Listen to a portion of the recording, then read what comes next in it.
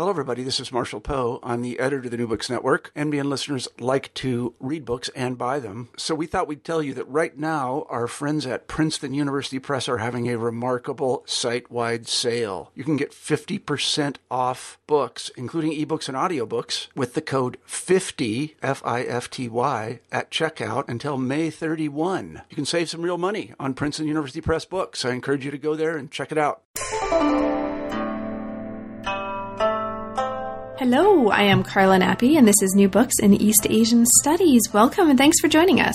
I just got off the Skype phone with Michael Gibbs Hill, who recently translated the introduction and synopsis to a 4-volume work by Wang Hui that's published under the title of China from Empire to Nation State. This just came out in 2014 with Harvard University Press. Now, we decided to have this interview be more of a kind of conversation than I usually try to do in an interview. So listeners will know that I at least do my very best, if not, being entirely successful at that attempt all the time, to hang back and not talk so much. But in this case, we decided to at least try to have more of a conversation. So you'll hear me blathering on a little bit more than usual, so you can just kind of zone out for those bits, but really listen closely to Michael. What he does in the course of this interview is he talks about both aspects of, or at least two aspects of, the kind of work that went into and that I think comes out of this book. One of those aspects is the kind of contribution that this book makes actually and potentially to a larger conversation about the historiography of China, about how to understand modern China, Qing China, and also China in terms of a larger global history and the ways that a larger global historiography have helped frame and set the terms with which we understand the history of China. So part of our conversation, about half of our conversation, has to do with those kinds of issues, sort of situating this within a larger history of China. And half the conversation has to do with Michael's practices and processes and theories of translation. So how he approached this particular project and how he approaches projects in general as a translator. And so this is an interview for you and a book for you if you're interested in either one of those things, either modern Chinese history and Qing Chinese history, especially within a larger global frame, but also the practices and craft and art of translation. So with that, I will let you get right to it. It was such a pleasure to talk with Michael about it, and I'll absolutely be assigning the heck out of this book when I teach graduate seminars, when I teach upper-level undergraduate seminars, and also I'll be returning to it frequently just for my own reading. So thanks for listening, and I hope you enjoy. I'm here today to talk with Michael Gibbs Hill about his new translation of Wang Hui's China from Empire to Nation State. Welcome to New Books in East Asian Studies. Welcome back, actually, to New Books in East Asian Studies, Michael, and thanks very, very much for making time to speak with me today. I'm really, really looking forward to this. Hi, Carla. Thanks so much for having me back on. Of course. So, Michael, the book that we're talking about is a translation of the introduction and overview to actually a 4-volume work by Wang Hui called The Rise of Modern Chinese Thought, or at least that's how it's translated in English. Now, there's been, as you set this up, an extensive discussion of its contents in English, but not a translation of the work itself. So can you maybe start us off by saying a little bit about what brought you to this project? How did you become involved in and committed to translating this work? Well, I think really part of it comes from the fact that my PhD dissertation and the first book I wrote is on the history of translation in late 19th century and early 20th century China, and then kind of opening back up to the larger question of the history of translation between China and other countries, or China and other nations, or China and the West. And I've always that project actually came out of, in some ways, my own experience as a translator.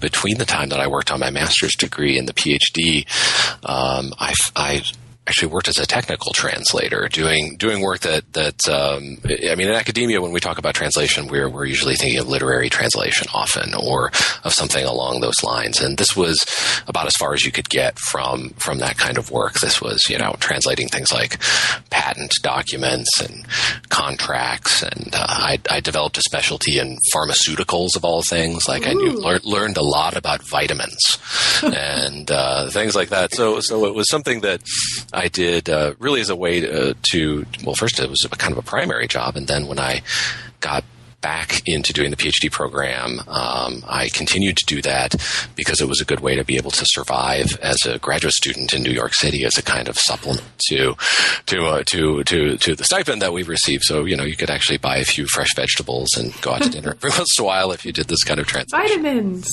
Yeah, vitamins. Yeah, you could afford vitamins or foods that are rich in vitamins. Right. So, and that actually really influenced the book that I did on Lin Shu, because when I kind of got into writing the dissertation, I kept sort of thinking about translation as a kind of technology, as something that is requires a certain kind of training and is a very particular sort of historically formed mode of knowledge production. And so in that whole process, I began to read some of Wang Hui's 现代中国思想的兴起, this rise of modern Chinese thought, which is a huge book, and I'm not sure it will ever be rendered into English in full. But by that time, it already had a reputation that preceded it, and I found his discussions of intellectuals like Yan Fu, the famous translator Yan Fu, who translated works like by writers such as Huxley and Spencer, and was a key figure in late 19th, early 20th century intellectual history. I found his work very useful as I worked on the dissertation, and then sort of was reading more of his work. And then it just sort of, this project sort of came up, and so I decided I wanted to give it a try. It really was really useful to me because I started this translation pretty much when the book on Lin Shu was done, and the scope of this book is so vast that for me, kind of intellectually, it was really helpful because you spend all this time in graduate school. I went to 2 schools for the master's degree and the PhD, and you end up working on this project that becomes the dissertation and then the monograph. I mean, it extends on seemingly endlessly, right? I don't know. I mean, you were pretty quick, I think, at getting your dissertation turned into a book, but I mean, it's not uncommon for people to go 10 years working on one project sort of off and on.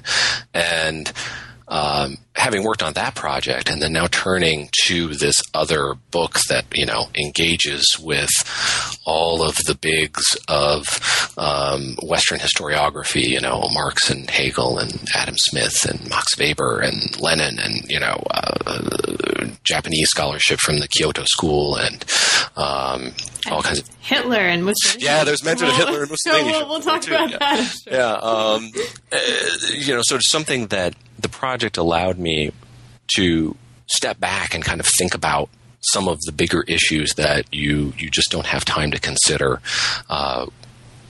when you're doing your own scholarship, especially finishing up that dissertation project, right? That never wants to go away, and in your teaching as well. So it just seemed to come along at the right time. And it wasn't. I've done some other translation projects. Like right after I finished the dissertation, I worked on a piece from 1903, 1904. It's called The Women's Bell, Niu Jie Zhong, that is the first big tract on women's rights in modern China. And I was kind of strategic in selecting that too, because it was something that was from my period that I was specializing in, but it wasn't specific to my dissertation project. And I learned a tremendous amount from working on that too, because it taught me so much about the range of reference and the styles of argument that you saw in intellectual writings and political writings from the late 19th century. So I try to choose projects that that match with my interest in one way or another, and that allow me to really to learn from them. And in some ways, it kind of keeps you going, right? Mm-hmm. And makes you think about other things in your own work, and sets off little light bulbs.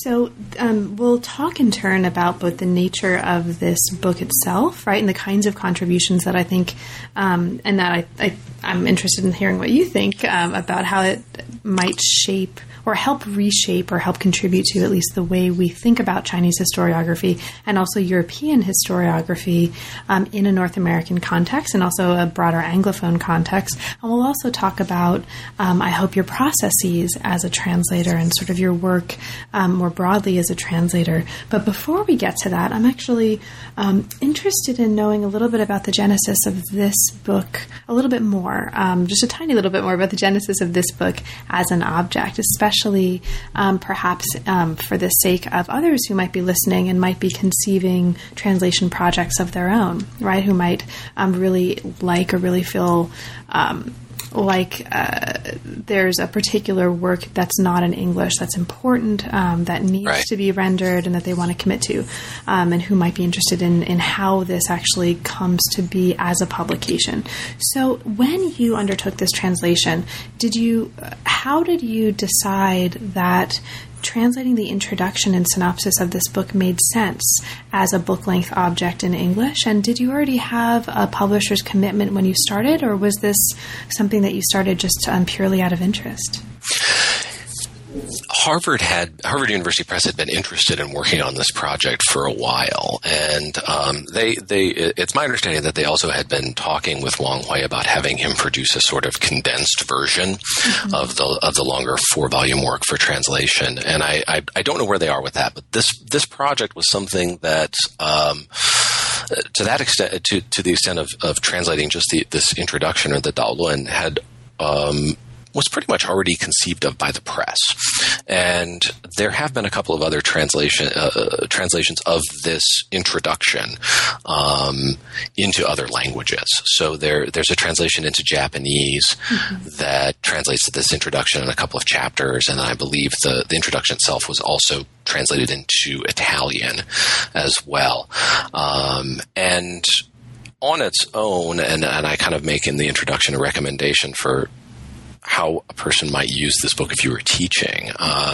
Wang Hui, toward the end of the introduction, says, well, you should look at my long conclusion as well. That and the introduction go together. And if we were to translate all of them together, we'd end up with like a 400-page book, which is not possible at this time.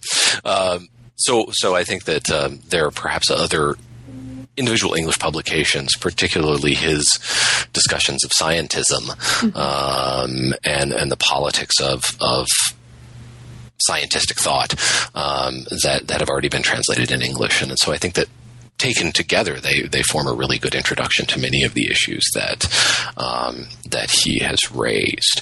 In terms of bringing a project to a publisher, I think that it really... I think that's a good question. Well, Go ahead. It sounds like in your experience, at least, this was something that the publisher was interested in doing anyway, right? Yes. So this is a kind of happy marriage of both of your interests overlapping at the same time. So maybe we can at least just leave it at that's possible. Yes, it's definitely possible. That's possible. And I'm actually really glad that it happened because we'll talk about this over the course of the conversation a little bit more, I'm sure, but this is a book that already I'm now planning on teaching with when I teach graduate students and I think also upper level undergraduates. So we can maybe talk about some of those details a little bit later. Sure. Okay. So in order to kind of get us situated for listeners who don't know anything about the book, let's not necessarily summarize it as if you were Wang Hui, right? Because you're not Wang Hui and you're not pretending to be. But let's at least try to situate this book within the larger framework of Chinese studies in the U.S. And maybe let's start broadly. So for you, what are some of the most important ways, or maybe some of the striking ways for you, that this book engages some larger themes that are also under discussion, being sort of struggled with by historians of China in the U.S. And so we can sort of identify some important points of possible engagement and open those up a little bit. Sure. He starts off at the beginning of the book by asking, these really enormous questions. What is China? What is modern? What is modern China?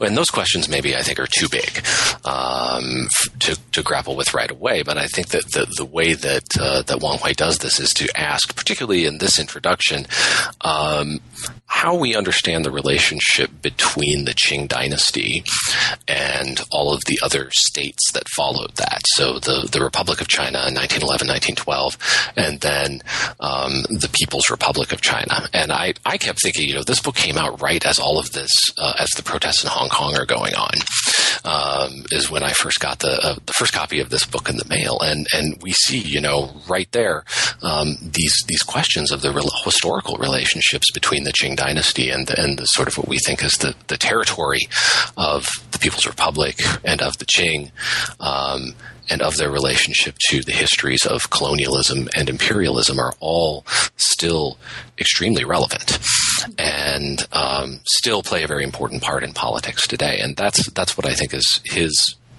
approach to this question of how we understand the Qing dynasty is, for me, I think most useful. The book, of course, the whole 4-volume Rise of Modern Chinese Thought goes all the way back to the Song Dynasty, the Tang and Song period, and conceptions of the state in those times, as well as the kinds of the discussions between the merits of having a kind of centralized state or having a left centralized state, which center around these discussions of so-called enfeoffment or fengjian, which is often mistranslated as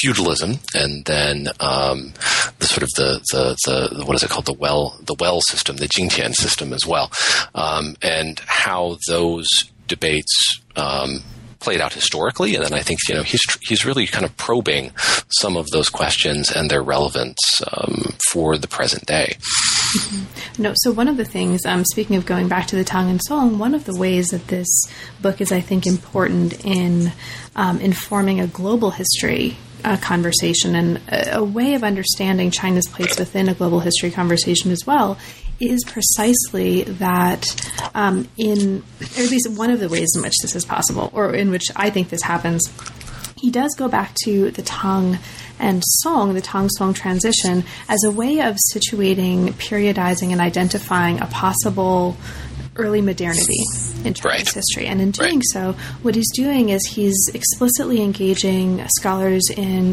what's known as the Kyoto School. Right. So in doing that, I think this, much more so than a lot of other works that try to understand the problem of China within a larger conversation about early modernity, which tends to relate China explicitly to empire in the context of European states, right? Early modern Europe, this is really trying to bring in a kind of historiographical frame that's not explicitly based in European historiography, but instead that reaches back to another way of thinking about possible early modernities and the consequences of thinking about early modernity as stretching back to the Tang and Song. Yeah, absolutely. And his use, I think, of the Kyoto School is quite interesting because he's using it to kind of offer an alternative temporality without necessarily endorsing the politics of the Kyoto School, right, which are associated with Japanese politics from the 1940s and 1950s even. And so his appropriation of the Kyoto School, I think, is really fascinating as a way of offering an alternative to, or talking back to, a historiography of China that basically argues that, China was essentially non-modern until the middle of the 19th century. And so that, I think, is particularly useful as well. Right. And one of the reasons why this issue of, when did China become modern? Was China modern? Before we even get to, what are we talking about when we talk about China? Does that make sense as a transhistorical concept? And we'll get to that. But one of the reasons why this is such a crucial problem for him, certainly in the beginning part of the book, is that he's leading us through the problem of whether to think of and whether previous historians in different times and spaces have thought of China as an empire versus a nation state. Right. Since this is such a crucial element of the book, this idea of China as an empire versus a nation state, can you maybe talk a little bit about why, at least as a reader and translator of the book, so what's the big deal, basically? Why does it matter whether we consider China as an empire or a nation state, and why is that important, if you think it is, to informing, sort of a larger historiography of China? Sure. I'll summarize the argument a little bit and then talk about one area in kind of contemporary scholarship where I think it might be particularly relevant. So he gives us a kind of, and he relies very much on Perry Anderson's kind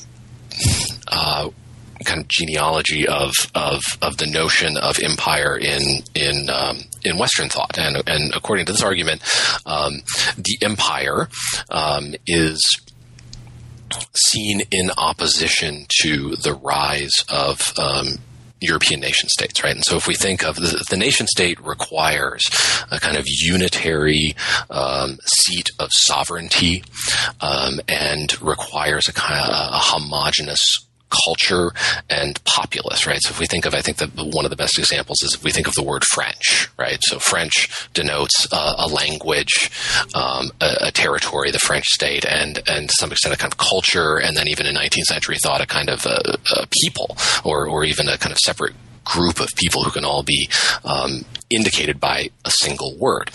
And what Wang Hui argues is that, and he's again drawing from Perry Anderson, is that other non-Western state entities come to be considered empires. So, for example, like the Ottoman Empire, or the Mughal Empire, or even to some extent the Russian Empire and the Chinese Empire, and they are seen as non-modern because they have, and particularly thinking about the Qing, they have multiple centers of power, multiple languages, multiple different ethnic groups, different religions. They don't cohere into a kind of homogeneous nation state that in Western historiography is essentially, the argument goes, required to be capable of moving forward into the modern world. Mm-hmm. And again, this raises, all the kind of questions of China's territories outside of what we think of as China proper. And at the same time, I think, the question that came up in my mind is in a couple of weeks I'm going to be teaching something on Sinophone studies. Mm-hmm. We're going to be teaching, Shi Shumei's Reader, and other works that address this issue of how do we think of literature that is written in Chinese, maybe not within China proper, maybe written in North America, maybe written by non-Han Chinese writers. How do we think about them? And one of the models of Sinophone studies is very much to put many of these questions into a model of colonial and post-colonial studies. And Scher's book argues that China is basically an empire. Right, it's a land-based empire that inherits the I think it's what is referred to in the book as the spoils of the Qing Empire or something like this, and that's a very different vision of empire than what Wang Hui is talking about, and I think what he tries to do is question even what the nature of imperialism is, mm-hmm. What its relationship to historical capitalism is, and how China does or does not fit into that. In some ways, there's a lot more questions that are raised than he can possibly answer, but those are all certainly, I think, very important for understanding not only contemporary China, but for how we want to approach scholarship on the last 250 years of history in China.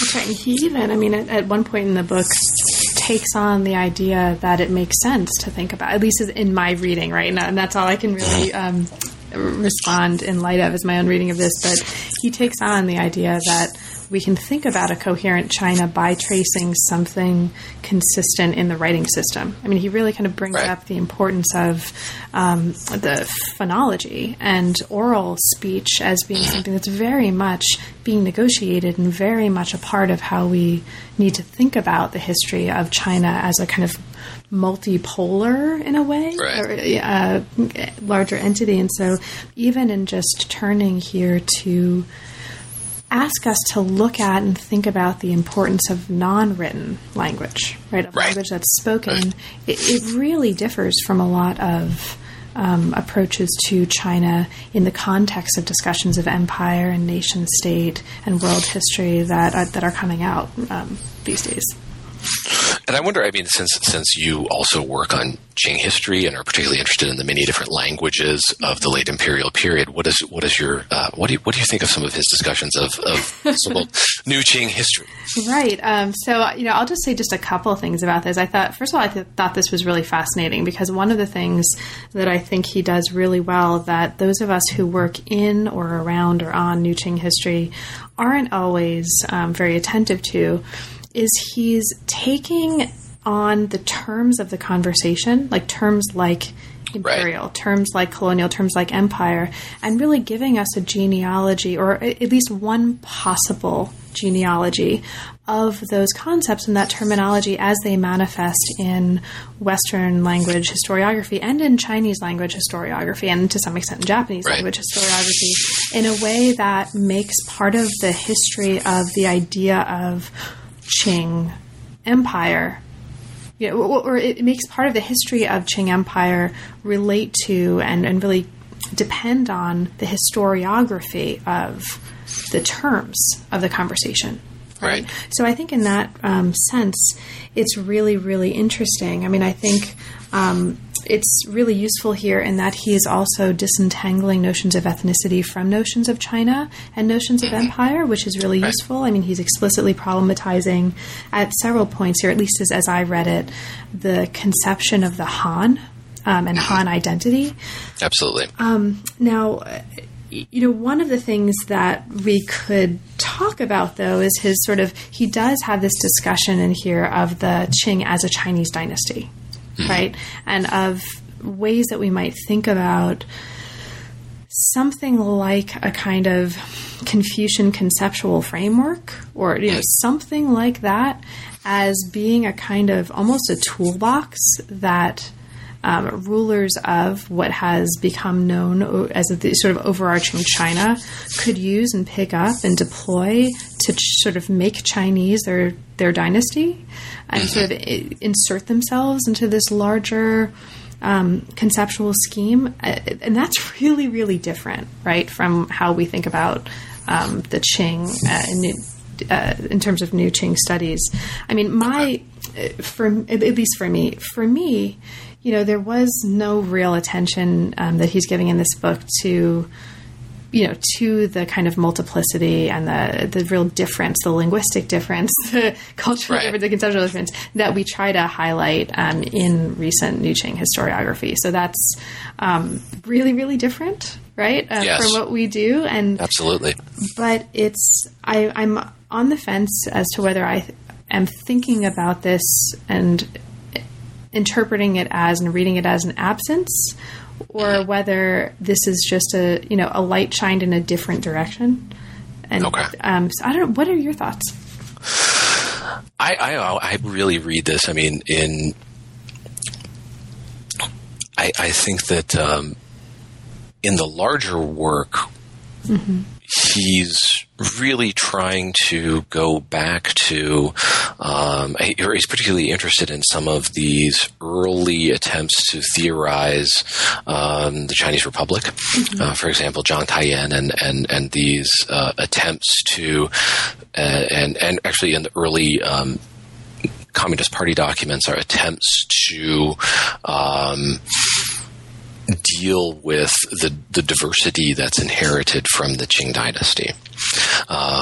And to, I think that certainly retain some of the political power that the Qing held, but then also to allow for a certain degree of autonomy for different groups, non-Han groups. I think that that's what some of the things he's trying to think of, and I think that those reflect directly on contemporary China. That it is at least an attempt to think maybe a little bit obliquely about some of these very same issues that are faced by contemporary China. And then there's another piece which I think is really challenging that came out in another book. It's the Politics of Imagining Asia, which is his essay on Tibet, where he really takes on the issue of unrest in Tibet, and in ways I think that would make many Anglophone readers very uncomfortable. His really not rejects a lot of kind of Tibetan identity politics and argues that the problems that are arising there come from the contradictions of modernization and development. And so there is at least a kind of indirect defense of the central state and its management of the situation in ways that it might improve it. So I think that some of these meditations are ways of trying to think through how we understand the Qing actually really do relate to contemporary politics in important ways, and at least in very suggestive ways. Absolutely, and I think it's at least again, as in my experience as a reader of this for the first time, the book can also be read as presupposing a kind of stable through line for China, the sort of the conceptual China, even as it tries to historicize it and problematize it. I mean, there still is something stable that you can follow through. And the question at some points in the book seems to be about how we understand what's creating that line rather than whether or not it makes sense to think about the existence of a line like that. So, I mean, that would also... Right, that is also something that we could talk about probably at much length. Yeah, much greater length. Yeah. But I think, even just from this early conversation, I hope it's really clear to listeners too, because it's really, really clear to me that there's so much in the book that makes for really, really interesting or potentially really, really interesting conversation in the context of a seminar, a sort of a group discussion, as well as material that's really important for an individual reader. So this is, yeah. And I think part of it has to do with the composition of the book. This book was written over a very long period of time, starting in the early 90s. And the pieces,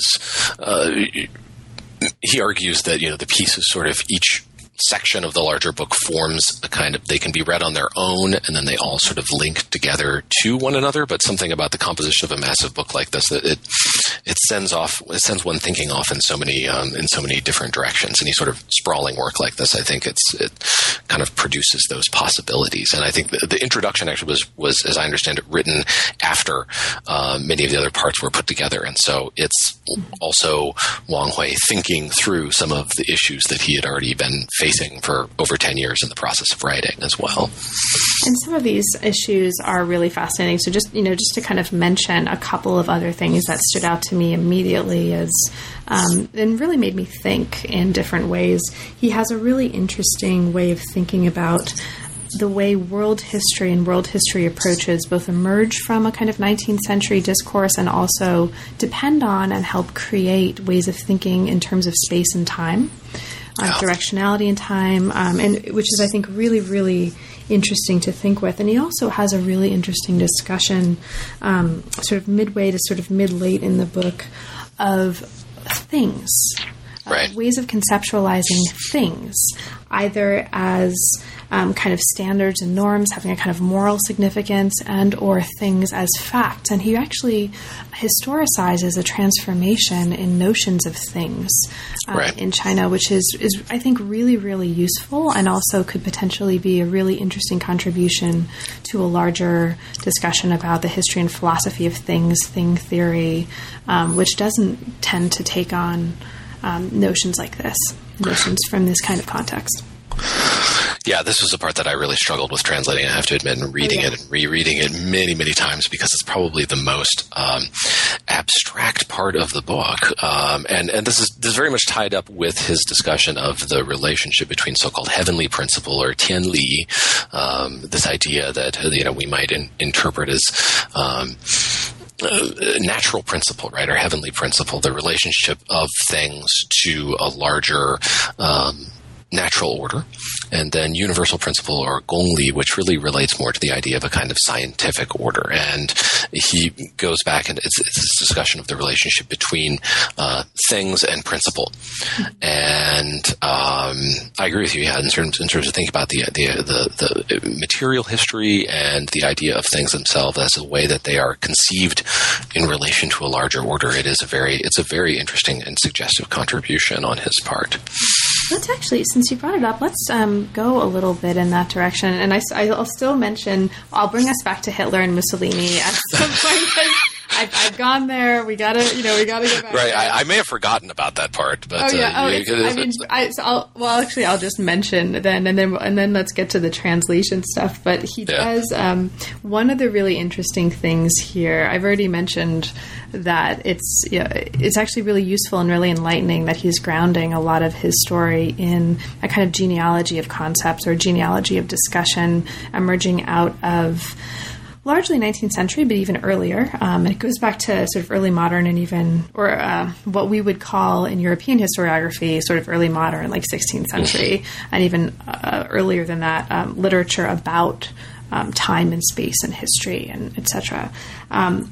So there is a really useful genealogy of notions that come out of European historiography, but there's also a really interesting way of conceiving what European historiography includes, right? And at one point, I think he has a list that includes Francis Bacon, Machiavelli, Hitler, and Mussolini. And these are just, and Ludwig Gumplowitz, right? I confess to listeners out there, I had not heard of Ludwig Gumplowitz before I started translating this book. That's I fully admit it. So it's simultaneously, really refreshing to have a treatment that moves beyond a merely, east-west binary that generalizes the West as if it's some, totalizing, conceptually opaque set of concepts, but also there's some really interesting opportunities for thinking about, I'll put it that way, sort of what the notion of European historiography is as it emerges from the book, and how he produces the particular genealogies of European historiography he does, and what the potential implications are. Might be, yeah, and I think that's one of the real values of this particular piece, and as well as just of translating this introduction in general is outside of the field of Asian studies. The availability of works like this in English, I think, is pretty sparse, at least or there's not a lot of availability of texts like this in English for people outside of Chinese studies to read. And so to see this version, or this genealogy of so-called Western thought, I think is very useful and challenging for people who are not in this field. And that's also certainly one of the motivations for me in translating the book is to provide that kind of opportunity, or offer, in some ways, that kind of challenge for scholars who don't work in this particular quadrant of area studies as it's configured in the university today. Are there any other, that's actually a great point. Are there any other, before we kind of move to more translation craft kind of issues, aspects of the argument or the historical picture being promoted here, being given here, that you think are particularly germinal, are particularly ripe for problematizing some of the ways that we think Chinese history and produce Chinese history in the Anglophone world? I think his and you brought this up a little bit, his discussion in the last chapter about the relationship between the historical changes in the Chinese language and ideas of nationalism is particularly useful. He's really keen to take on Benedict Anderson and Ernest Gellner as well in thinking through some of these questions about the relationship between nationalism and culture, and without simply, and this happens so often in Chinese studies, is, it's either the thumbs up or thumbs down on theory. Is, does this apply or doesn't it? Right? This is the kind of thing that lots of graduate students struggle with, and that's not his interest. He kind of takes them apart and shows how there are certain places in which thinking about the idea, for example, of the vernacular might be quite useful, but then also approaching the constructedness of the Chinese vernacular in particular, or what we think of as Baihua Wen, right? So written vernacular as being a kind of construction that may not actually have a tremendously powerful relationship to spoken Chinese, but is still important in the way that it represents an attempt on the part of Chinese intellectuals at that time to assert a relationship between language and a modern identity. And that, in fact, that there may be points of comparison there, I think, with many other areas. But it also allows us to sort of tweak and talk back to, and while still drawing from some of these very influential theoretical writings. Absolutely. Thank you, Michael. So let's maybe move to talking about translation. Okay. A bit. So spending significant time working on a translation like this has to be on some level a labor of love, or at least a labor of major respect, right? It's really a kind of outlay of and use of resources for a kind of project that isn't always, held up at the highest levels of respect, or held up for absolutely respect in our discipline. So, absolutely, talk just a little bit about sort of how you situate this work for yourself in terms of the larger ways you think about the status of translation in our profession. Well, I mean, you're absolutely right. I mean, translation as an activity is just generally not rewarded by institutions. I think it's rewarded by readers and by students and by colleagues all the time. I mean, if you produce something that can be used for example, in classroom use, or that has appeal outside of your field, I think that you get all kinds of people definitely recognize the value of that. But institutionally, it tends not to be rewarded, and this is in many universities in North America, the focus is still on the monograph, especially if you work in. I'm in a literature department. You're in a history department. I think both of those fields are still very focused, especially for people who are assistant professors wanting to get tenure. Or associate professors wanted to, get that next promotion. The monograph is the gold standard, and so when placed against that kind of standard, then translation work is often seen as a kind of a distraction, or maybe not the kind of production that universities want to see. And to some extent, I think it really yields some distortions in the field that actually further ghettoize area studies in particular. An example for me is that my specialty is late 19th, early 20th century Chinese literature, intellectual history, cultural history, and I'm amazed still that at this time there isn't a very good reader in English of political thought from the early 20th century.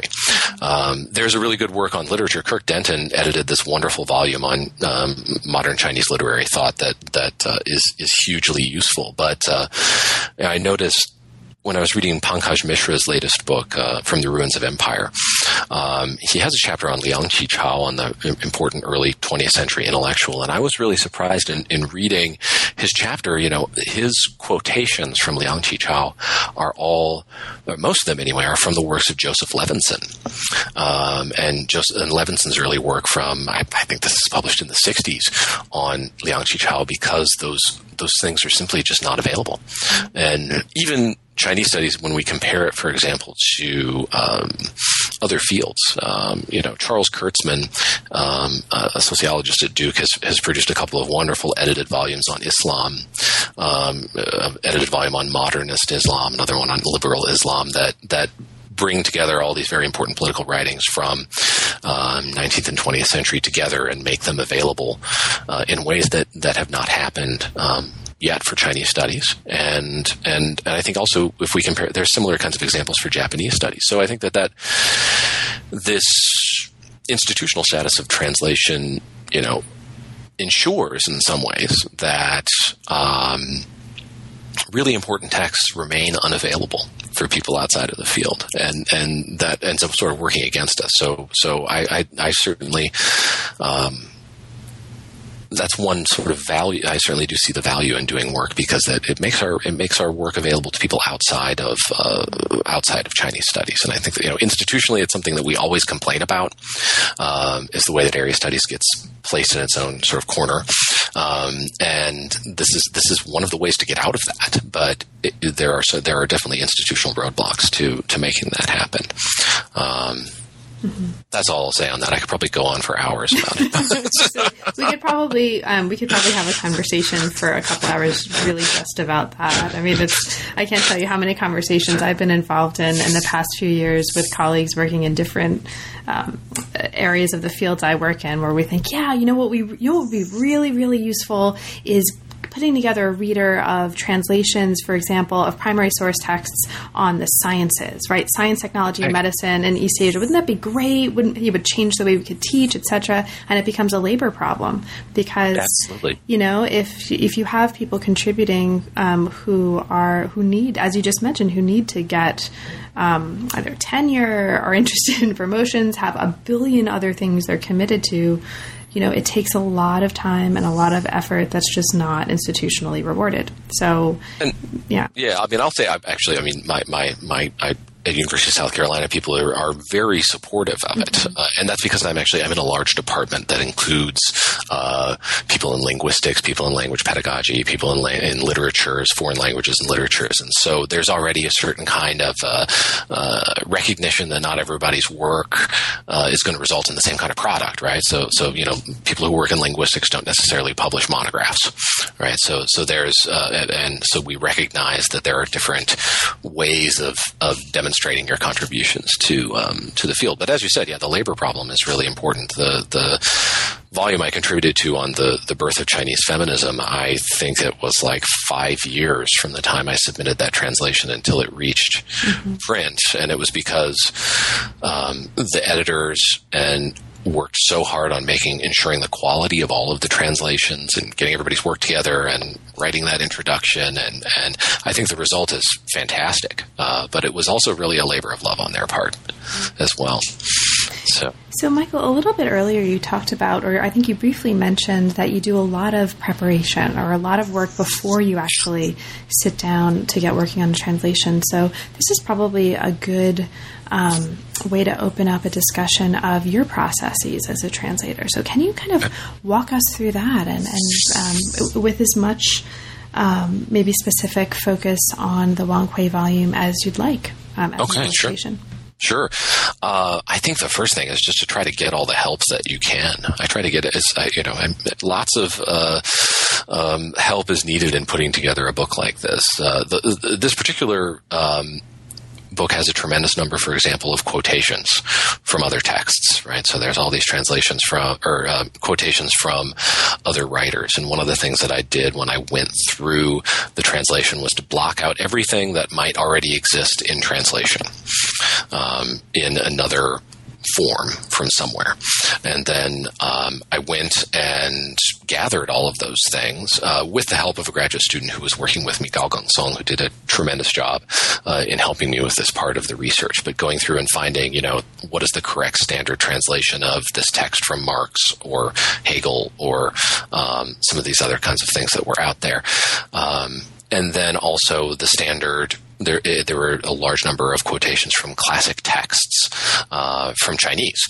So that involves a little bit more research, and Google Books is extremely helpful here, going through and trying to find certain terms in particular.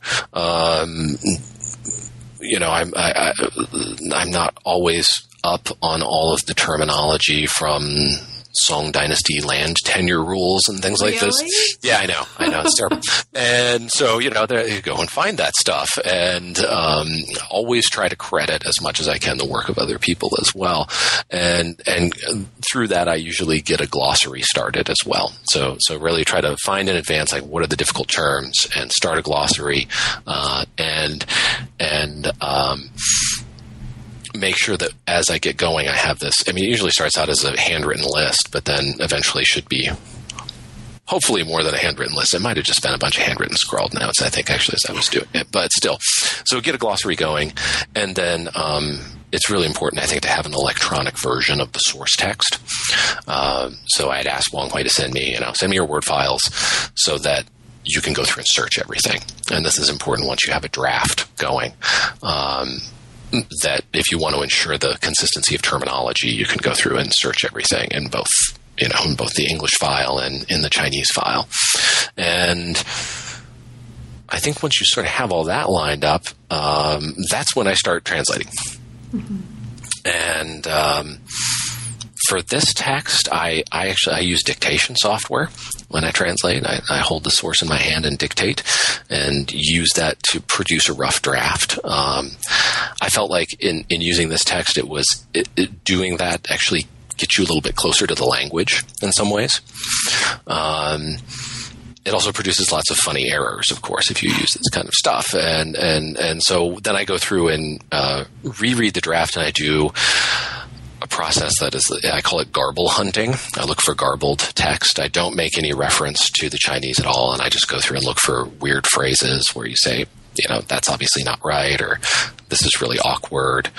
Oftentimes that will reveal errors in the translation, or in the dictation through the Dragon naturally speaking software. So I go through and do that, and then I sit down and do a close comparison again between the source text and the English rough draft that I've produced, and copy edit and try to get all of that out of the way at once, like in one pass, and enter all the changes.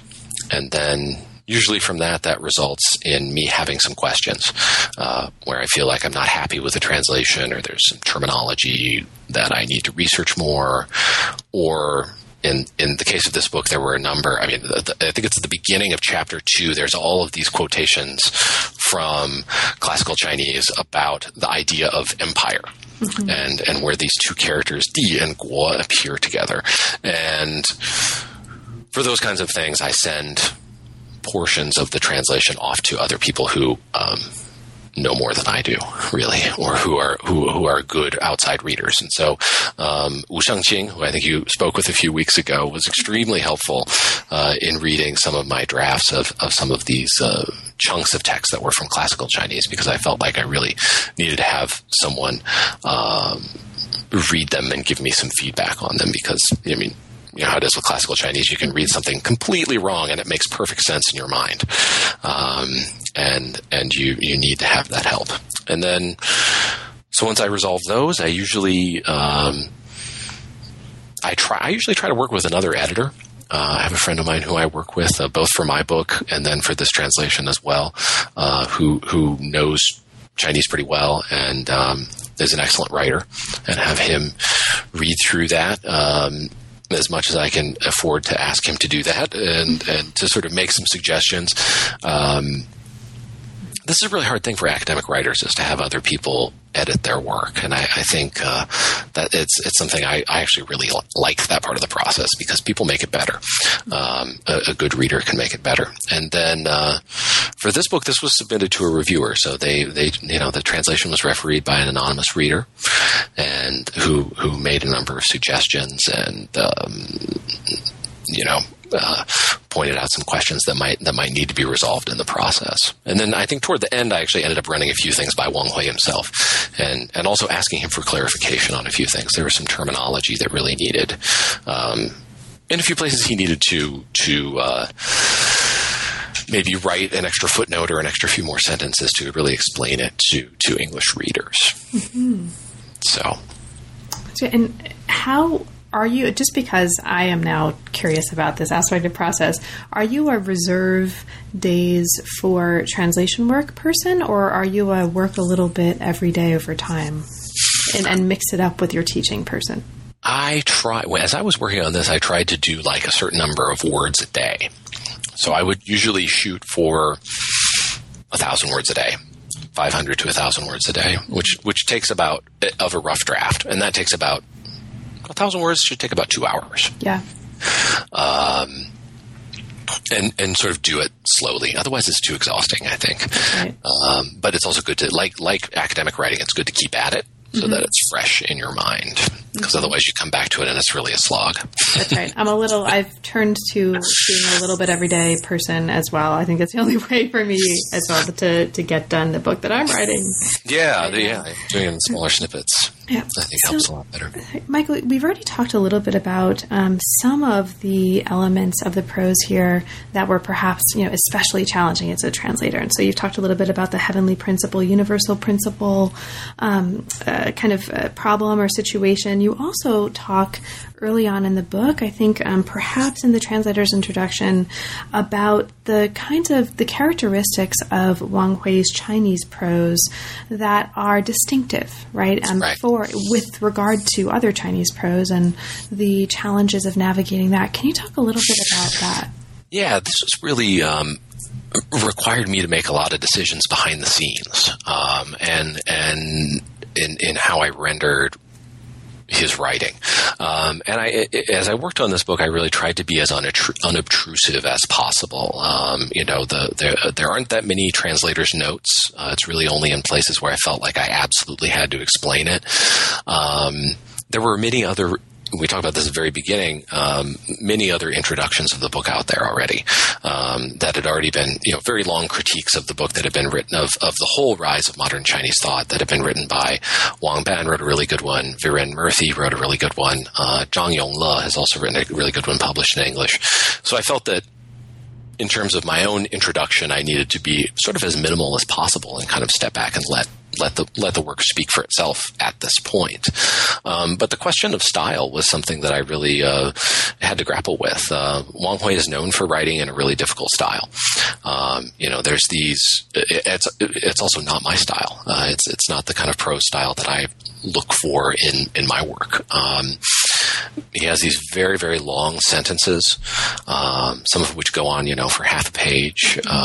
He uses. There's definitely some jargon that's in there, and he often, when making arguments, goes for this kind of very precise style that also can be a little bit verbose, right? So that you end up with these very long paragraphs, sentences that use a lot of repetition of terminology, and how do you deal with that as a translator? And this is where I found, theories of translation that are out there to be very useful. I mean, Lawrence Venuti has written very extensively about the conflict between so-called nativizing translation and foreignizing translation. And by nativizing translation, he means the kind of expectation among readers, among reviewers, that the translator make the book, make the English in this case, especially in Anglo-American context, make the English as readable as possible and make it as fluid as possible, right? So fluency, readability, all of these kinds of things are very, very important in nativizing standards of translation. So we come into a number of different conflicts here, right? I think when we talk about style, so-called New Left, writers like Wang Hui is often categorized as a New Left writer, but although he doesn't really accept the category, they're often criticized for their writing style. It's seen as being, elitist or incoherent. And I think somewhere behind that, there's also the accusation that it's not Chinese enough, or that it might be a little bit, that it's not, within the Chinese literary style. We also have the problem of so-called bad writing in the Anglophone world, especially as its relation to theory, and particularly so-called queer theory, right, was often accused of engaging in a style that would be parodied very often. And I think also in Chinese studies we have the same issue, right, where there's a certain kind of well, there's been a number of debates about the usefulness of theory in Chinese studies in North America, and a kind of discomfort with that language. And so my choice when translating was to try to reproduce his style as closely as I could. So the long sentences and the long paragraphs are there. And in fact, I remember sort of rejecting the queries from the copy editor and from the person who I also edits my work and saying, no, that's how it is. We're not putting a paragraph break in here. We're not breaking down the sentence. I think I may have used the semicolon a little bit too much in the English, but trying to preserve that the long sentences that's part of his style, and to be really deliberate about that. And then I think also there are some places where there's some sort of crescendos in his argument. I really try to make sure that they come out, so that we don't, as a translator, as readers, run away from some of the difficulties of the text. Mm-hmm. So fantastic. Well, Michael, thank you so much for spending so much time talking about this with me. It's fascinating, both from the perspective of, at least for me, a conversation about Chinese history and the historiography of China, and also a conversation about translation and its challenges and its processes and its practices. So I'm really grateful to you for speaking. Well, thanks for the opportunity. I thought it was a great idea to talk about it, especially from that perspective. So there's a lot we didn't talk about, right? There's a lot more that we could have talked about the process, the translation, the book. Is there anything in particular that we didn't have a chance to talk about, but that you'd like to mention for listeners? Hard to think of it right off the top of my head, other than just sort of certainly want to. I encourage people who are in the field, not necessarily even in my field, to sort of try to think about projects that might be useful for them, as translation is a way of moving your own work forward. Maybe not in book length, but in maybe in shorter projects, to leave that door open as a way of supplementing your own work and moving your own work forward, and getting you to approach problems from a new direction. And speaking of your own work, what's next for you? What are you currently working on and inspired by?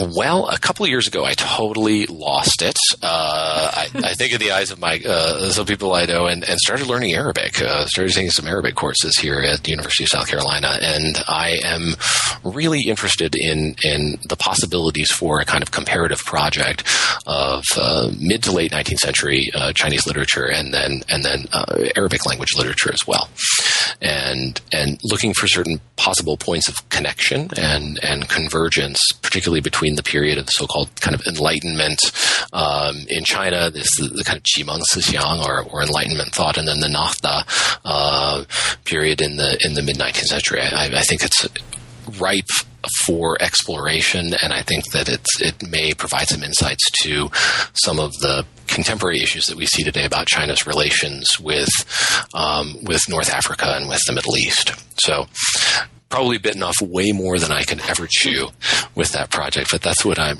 just kind of starting at right now.